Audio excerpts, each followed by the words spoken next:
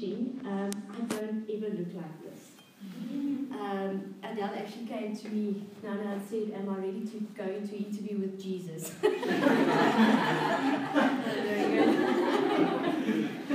But I would like to name the saints on this. I've never what's that in owned a power outfit. And by chance I mentioned it to Makwena Sabia. She's our employee assistance program nurse at the work. Now Makwena and her family, they are actually very well known on Shoshanguve because her husband is the pastor of a very big church there. And unbeknownst to me, she called a family meeting, and Sabia sat around the table and she said to them, Dinda has never owned a power suit in her life. I would like to buy her one. And the whole family blessed it. And Makwena and I are busy driving to Midrand and back 2 or 3 times a week because we're marketing our wellness events in September and everything. And one day we came back, she said, I want to go to Bonner Park, please, because we work there in Roslyn. And I thought, I want to go and shop now. I need to get back to the office, you know.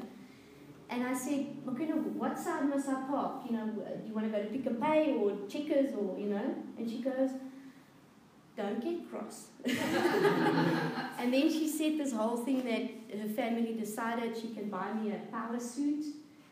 And I don't like gifts. My love language is give me your time. And I just thought, wow. And she let me, we went to Edgar's, and this is how I look tonight. So I said to her, I'm teaching tonight and I'll wear the power suit, and she's already got my photo. Took a photo and everything. So therefore, ladies and gents, I look very smart tonight. My interview with Jesus is going well. All right. Okay.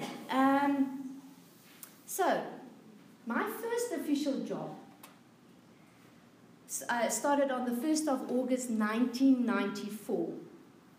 And I was appointed as a biokineticist to run the afternoon shift 1 to 6 p.m. In the executive gym of Megawatt Park, Eskom. And I remember my first check that I got, the total was 462 Rand. And I think I should have kept that check and framed it and put it on a wall. It just seemed so ridiculous, eh? 1994, 462 Rand. So obviously I had to have a second job just to get by for a few months. But I genuinely loved working at Eskom. I worked there for 10 years, 1994 until 2004. And I know, our national electricity company has gone through a few things these last years. I know your feeling when I talk about Eskom, but genuinely, during the 10 years that I was there, it was a profound, proud feeling to work for this company, because Eskom started going to every corner of the country, to every rural area, and started connecting people with electricity. I felt so proud, because I had to drive with my little car to every construction camp and go and exercise them and see that their blood pressures are still fine. So I drove to the most interesting and rural places there. And I also remembered in that time, I sat in a movie one night, and they run those adverts before the movie starts, and the Eskom advert came on. It was a very simple advert, but it was so profound. It started with a black screen, and I think there were music and a narrator speaking, but as the advert started going on, the outline of the African continent started lighting up. And then later on, parts of the African continent also, you remember, thanks so much. and parts of the continent started lighting up, and the message was, we are serving and connecting our continent. I was so proud. It was like, I think I punched the air like I won the Ironman, you know, like, oh, this is amazing. So it was really an amazing time, and I still love Eskom to the core. But 1994 was also the birth of South African democracy, and Eskom was one of the first companies to roll out affirmative action. It was a very fascinating time. But, and I hope you can appreciate this, Eskom was extremely sensitive to all us working there. There were about 40,000 people working for Eskom that time. And they decided to roll out a diversity workshop that each one of us had to go to. Now, as you can know, the word diversity in the 90s weren't that frequently used. So by the time it was my chance to go to this diversity workshop, I was so curious. What is this word diversity? Okay. So the morning I got to eMalahleni, that time it was still Witbank, and we got to the conference center. And as I got out of the car, we were about a group of 30 people. It was every gender, every color, every form, every shape. And we walked into the conference room, and the tables were packed in a big square. And I thought, this reminds me of King Arthur, you know, that round table thing. No one is the head of the table, and everybody can look each other in the eye. So yeah, and I remember the facilitator sort of dissecting the word diversity, and I'm like, okay, is that what it is? Right. And then as the workshop went on, they started facilitating that every one of us started telling our story of how we grew up in South Africa. Sure, so many stories were shared that day. It sometimes felt like I was a fly on the wall, and sometimes I felt deeply ashamed. And sometimes I felt a relief. And sometimes I felt I can celebrate. And sometimes I just cried. It was such a powerful day. But I was so young back then, I didn't understand what impact this type of day would have on my life. But one thing that they also introduced to us at Eskom was the word Ubuntu. And Francois, if you can put up the first photo. And I don't know, but if I see this photo, because when they introduced the word Ubuntu to us, this photo was the one that they introduced the word to. Now, it's a photo of a lot of people sitting in a circle with their feet straight and their feet touching each other. So their feet were to the middle of the circle. But their feet also touched the one on the right and the one on the left of them's feet. So it formed a perfect but an imperfect circle. So for the guys that's going to listen to the podcast, you can actually go to our Facebook page because Han posted it for us there. And when anybody explains Ubuntu, they eventually get to this phrase, I am because we are. I am because we are. So when that starts growing, it's amazing. And then also when they started talking about Ubuntu, they said the following, and I'm actually going to read it that I don't forget anything. You cannot exist as a human being in isolation. It speaks about our interconnectedness. You are connected, and what you do affects the whole world. When you do well, it spreads out. It is for the whole community. So this was the phrases and the words when we got introduced to the word Ubuntu. And I was so excited about this word. It was such cute words and nice phrases and stuff. But you know what? I didn't know how Ubuntu felt. Neither did I know how it looked like. Because, you know, living in suburbia, we've got high fences and our doors are always locked. All right. Yeah, so, but I started to become acutely aware of Ubuntu moments because they told me this, and I've got the theory. So, a few things I experienced in my life. I had the privy of going to a few traditional African weddings. And when you get the invite, typical pale face, how late must I be there? You know, or me, I don't know about you. And they would go like this, 3 o'clock. And you would think, okay. And you're there 5 to 3. You know, you get there. And usually the wedding happens at the bride's mom's house. So you get to the house, and it looks like a normal day, okay? There's nothing going on there. You get inside the house, and they are still preparing the food. Francois, maybe you can put the second photo on. So many times I felt myself helping preparing the food, you know, and it's like this. The whole community is there. It's in one room, and you know shame man, don't worry. You know, there's pots and every lady is there. And later on, these ladies arrive dressed to the T, you know, for the wedding. But now they're making the food, and I'm thinking, you know, when I'm, you know, stirring the pot, you know. And then eventually when the couple arrives around 5:30-ish. Although the invite was sent out, the whole neighborhood, the whole community comes out of their houses.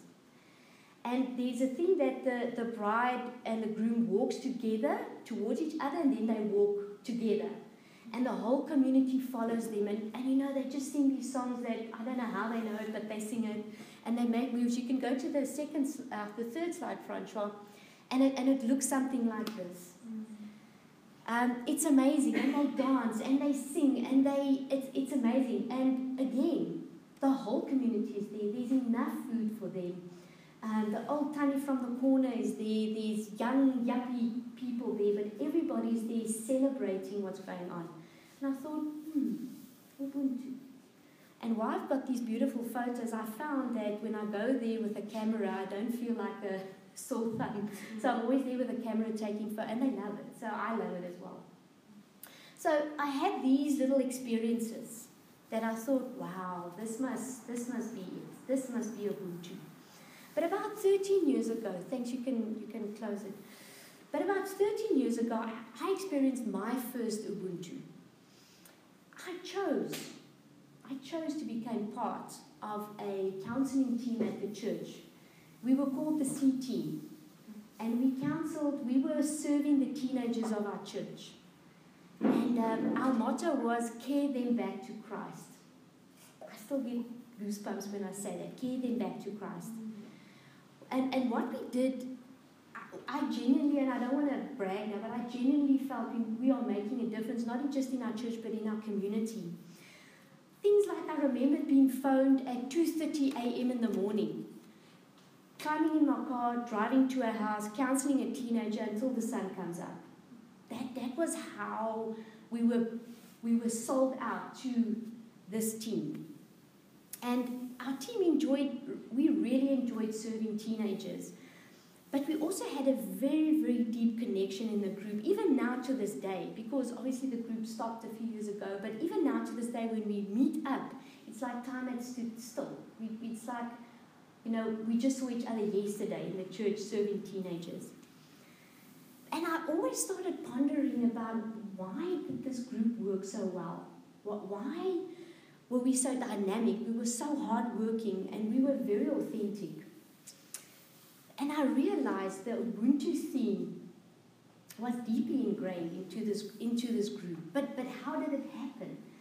And I want to share with you a few things we did on a weekly or 2 weekly basis that I believe started just changing literally our DNA, if I can say it that way. Each year, the whole group came together and we had a storytelling day. So every person shared what happened in their life, what times they had, and just who they are. And I got the feeling every time that I was sitting there with a microcosmos. There were sinners of all levels. One person had an abortion, the other one was a prostitute, the other one was gay, you know, stuff like that. And we had all the type of, if I could call it the sinners there, and I knew, oh, okay, if I get a troubled teenager that's got this, I can easily send them to this guy because he would serve them better. And that's how we worked. So the storytelling really helped me, and like I said in previous teaching, I am not a soft person, I'm not a huggy butterfly person, but it really helped me to develop empathy. And I started really falling in love with these people in this group. And then we came together every week. But every second week you were paired up with one other person in the group, and you had to do 3 things in the following 2 weeks. You had to meet for coffee, so you had to make a coffee date with a person, and obviously with the coffee you started chatting, am I right? And then while you were chatting, you would pick, this is your need, and so you would pray for each other in those 2 weeks. And then thirdly, we must go to a high school in the community and we must pray for the high school.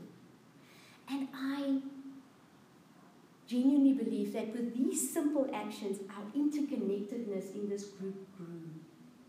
And I was because we were. I have to speak in the past because I'm not in the group anymore, but I was because we were. So that was my first thing. Oh, this is how Ubuntu looks and feels. So this was one of my experiences in Ubuntu. But can we now tonight, as Jesus followers, okay, I must now bring it back to the Bible. Okay, else this is just like a little social teaching. Can we find Ubuntu in the Bible that is alive and well? And I just thought, well, I'm just going to ask you the following question. Like the following. Was Jesus authentic to everybody? Was Jesus vulnerable to his community? Did he pray for others? Did he share stories? Did he serve destitute people? And did he share meals with people? And I definitely think Ubuntu was embraced in his time on earth. I think the African people just captured that word. But the answer is definitely yes. And for me, the principle of Jesus' Ubuntu was actually summed up in Matthew 12. So if you want to turn to your Bibles or open your apps, Matthew 12, verse 28 to 31, and Francois, you can put it on the wall. He said it starts like this, Matthew 12, verses 28. One of the teachers of the law, so we know, Han, if I'm right, you and Nick, as the Pharisees, teachers of the law, will it be one of those? Yeah. Okay. One of the teachers of the law came and heard them debating. Noticing that Jesus had given them a good answer, he asked him, of all the commandments, which is the most important? The most important one, answered Jesus, is this. Hear, O Israel, the Lord our God, the Lord is one. Love the Lord your God with all your heart, and with all your soul, and with all your mind, and with all your strength. The second is this. Love your neighbor as yourself. There is no commandment greater than these. Matthew 12, from verse 28 to 31. And third place, oh my, oh my, oh my. Does this not sound familiar? The heart of third place is love Jesus, love others. And I think we're getting a bit too used to those words, hey? It's like, oh, it's a fantastic word, yay. Love Jesus, love others. Can you see from where it came? So guess what? You are in a community that is proclaiming Ubuntu. Our feet are touching people in our perfect, imperfect circle. And do yourself a favor. I actually went on our website today, www.thirdplace.co.za. And it states the following. The absolute essence of our faith is that it is relational, connected, because that is the very nature of the triune God. Our experience of God is wrapped up in our experience of each other. We cannot fully experience God alone. I nearly lifted my hands there and said amen, when I read that, and I'm like, I can stop the teaching right there. So, if you are new to third place, or if you've started getting too used to third place, how does Ubuntu or / love Jesus, love others look like? It is when you join us here on Sundays for a teaching. It is when you share your story of a saint. It is when you offer someone a second coffee while you're speaking outside because you can click, this person needs your ear. It is when you pray for someone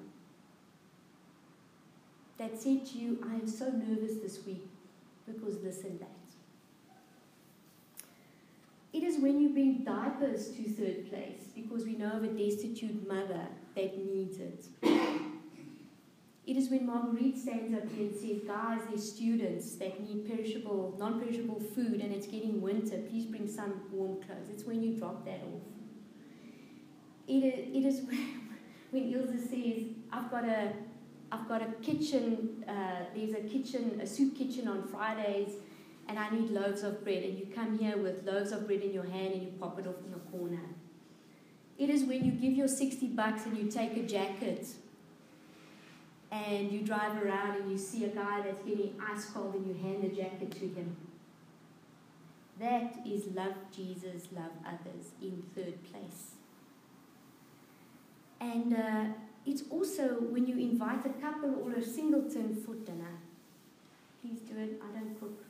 I'm up for that. Thank you very much for bringing me there.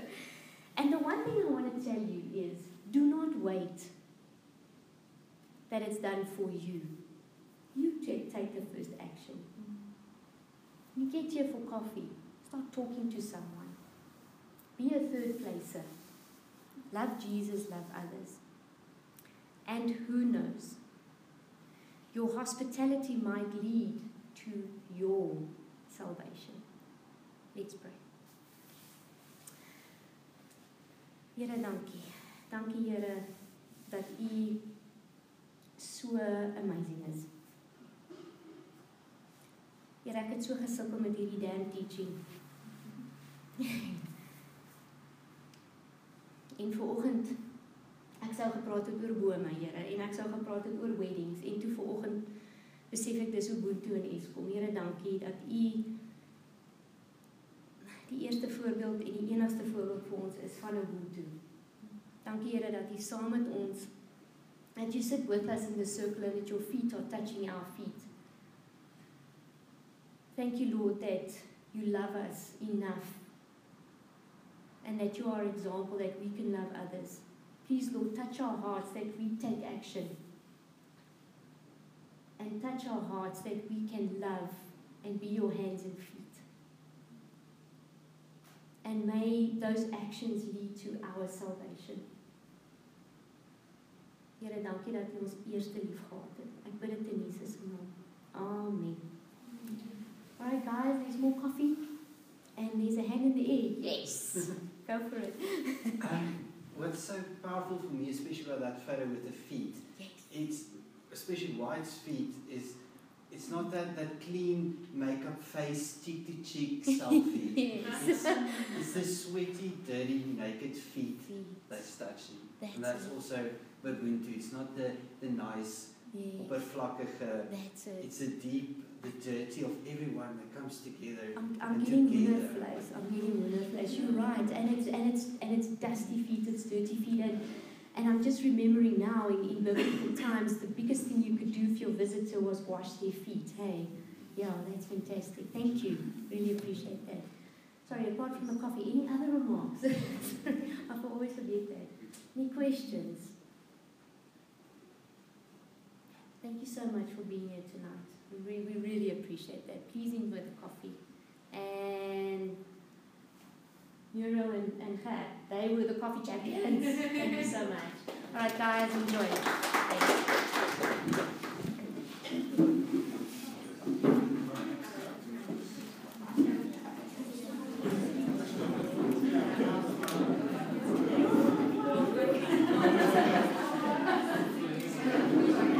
Kyk wat gewerk het.